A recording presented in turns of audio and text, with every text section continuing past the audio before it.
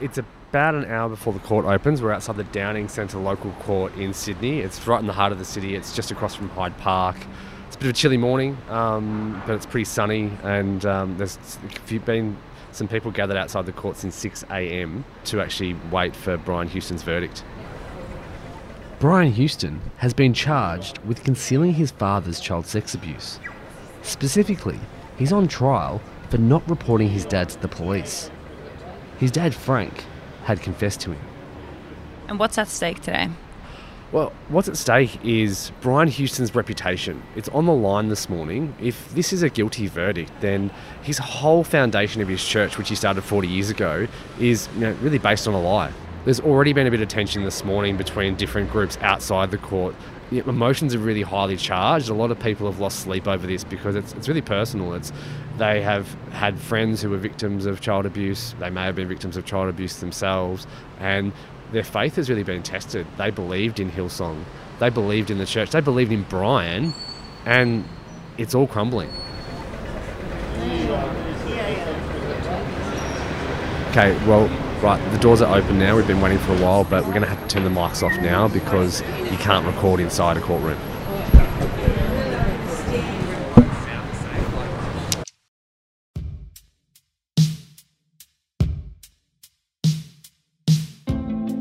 Brian Houston's hearing is listed for court 2.5. Security let us in about 8:30 a.m. The case was due to start an hour later. Andrea and I waited outside that courtroom in a cramped corridor. Victims of abuse rubbed shoulders with Brian's family members. I asked one of them if they'll chat to me. "Not a bloody chance," one of his relatives says.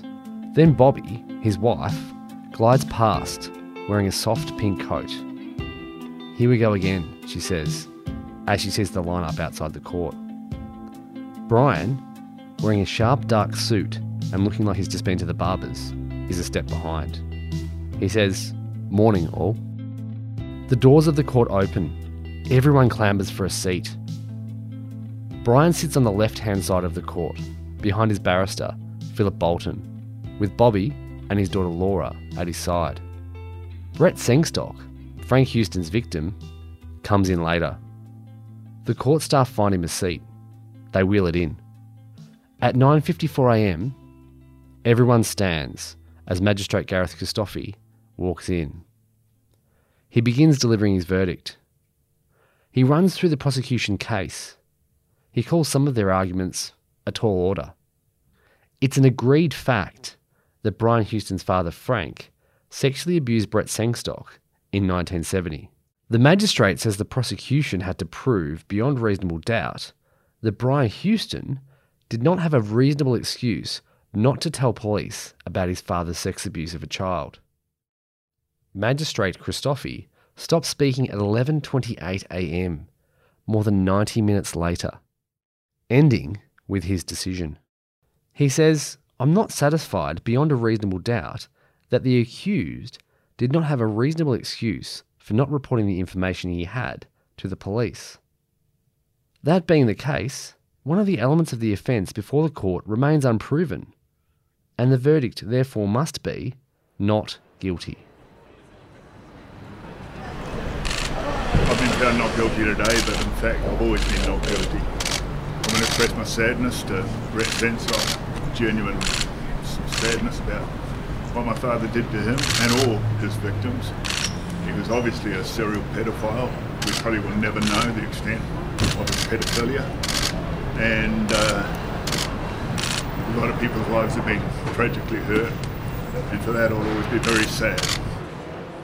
It's been 30 minutes since the verdict has been handed down. That's Brian speaking outside court. Bobby and Laura, his daughter, cried when they heard the decision. But I'm not my father. I did not commit this offence, and I feel a sense of relief that at least the truth has come out. After his short public statement, Brian walked away, trailed by cameras. Andrea notices Brian's brother Graham, who had also sat through the trial. They met months ago, earlier in the trial. She'd offered him some mints when he had a coughing fit. He said hello when he saw her, and then he went on tape. Just such a relief, I can tell you, I will say that. It's just so criminal that he was even charged. It's just so wrong. You've been here since the first day of the... I've been here every minute of every day. Yeah. All right, thank you. See ya. We keep waiting outside for Brett. We've heard from Brian. We've heard from the magistrate. But what about the victim? What does Brett have to say? So Brett's just about to come out and make a statement. He was in court. He was sitting just in front of us. So there's like a massive media pack. There's probably like 5 TV cameras, and there's only 5 networks in Australia. As we're waiting for Brett, we chat about the case. So the prosecution had to prove beyond reasonable doubt that Brian didn't have a reasonable excuse for not going to the police. And what he heard in court and what he relayed the evidence is that Brett Sangster had told other people that he didn't want this, he wanted to remain anonymous, and he didn't want this to be made a big deal of. So what the judge found was that just because it was convenient for Brian Houston not to report his father to police about being a pedophile, it didn't mean it wasn't unreasonable that he didn't do so, because what he'd been told by other people was that that Brett didn't want to go to the police. The magistrate said that it was on the prosecution to prove that there was no reasonable excuse for Brian not to go to the police.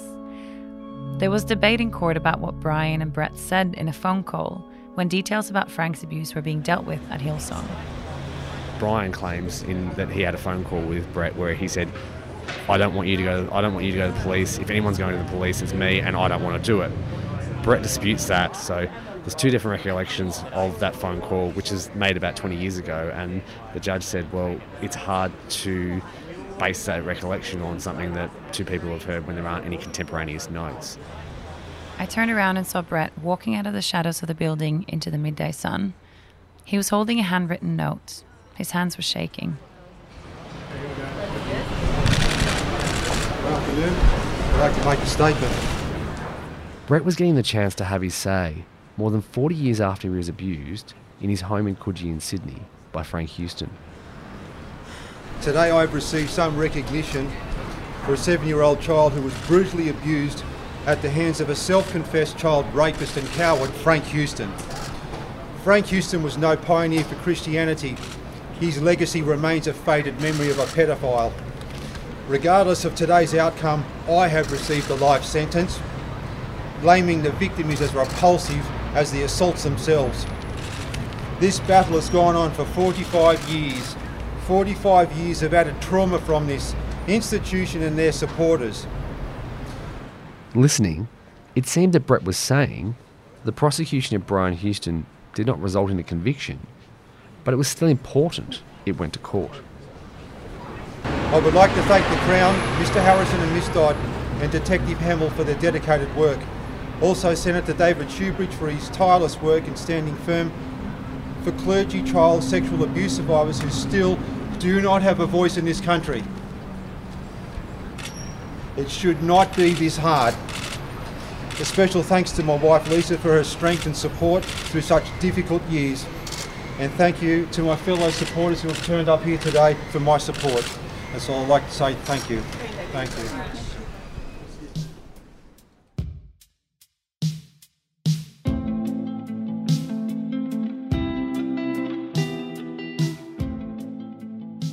Thanks for listening. There's more to this story.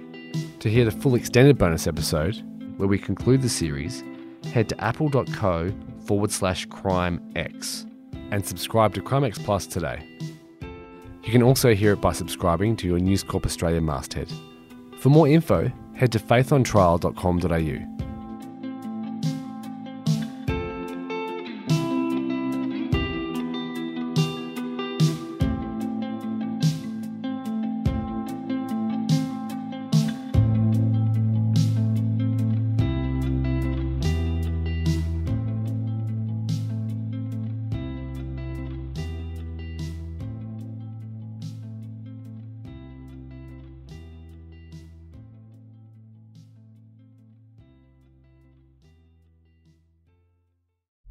Access a world of true crime podcasts on CrimeX Plus, where award-winning journalists take a deep dive into unsolved cases. Every week, we're waking up to a dead woman, a dead mother, sister, auntie, grandmother.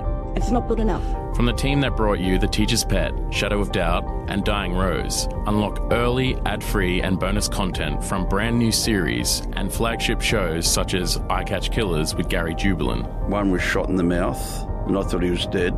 Another one had been shot with a shotgun and I got the overspray. Search for Crimex Plus on Apple Podcasts to start digging deep into the world of true crime.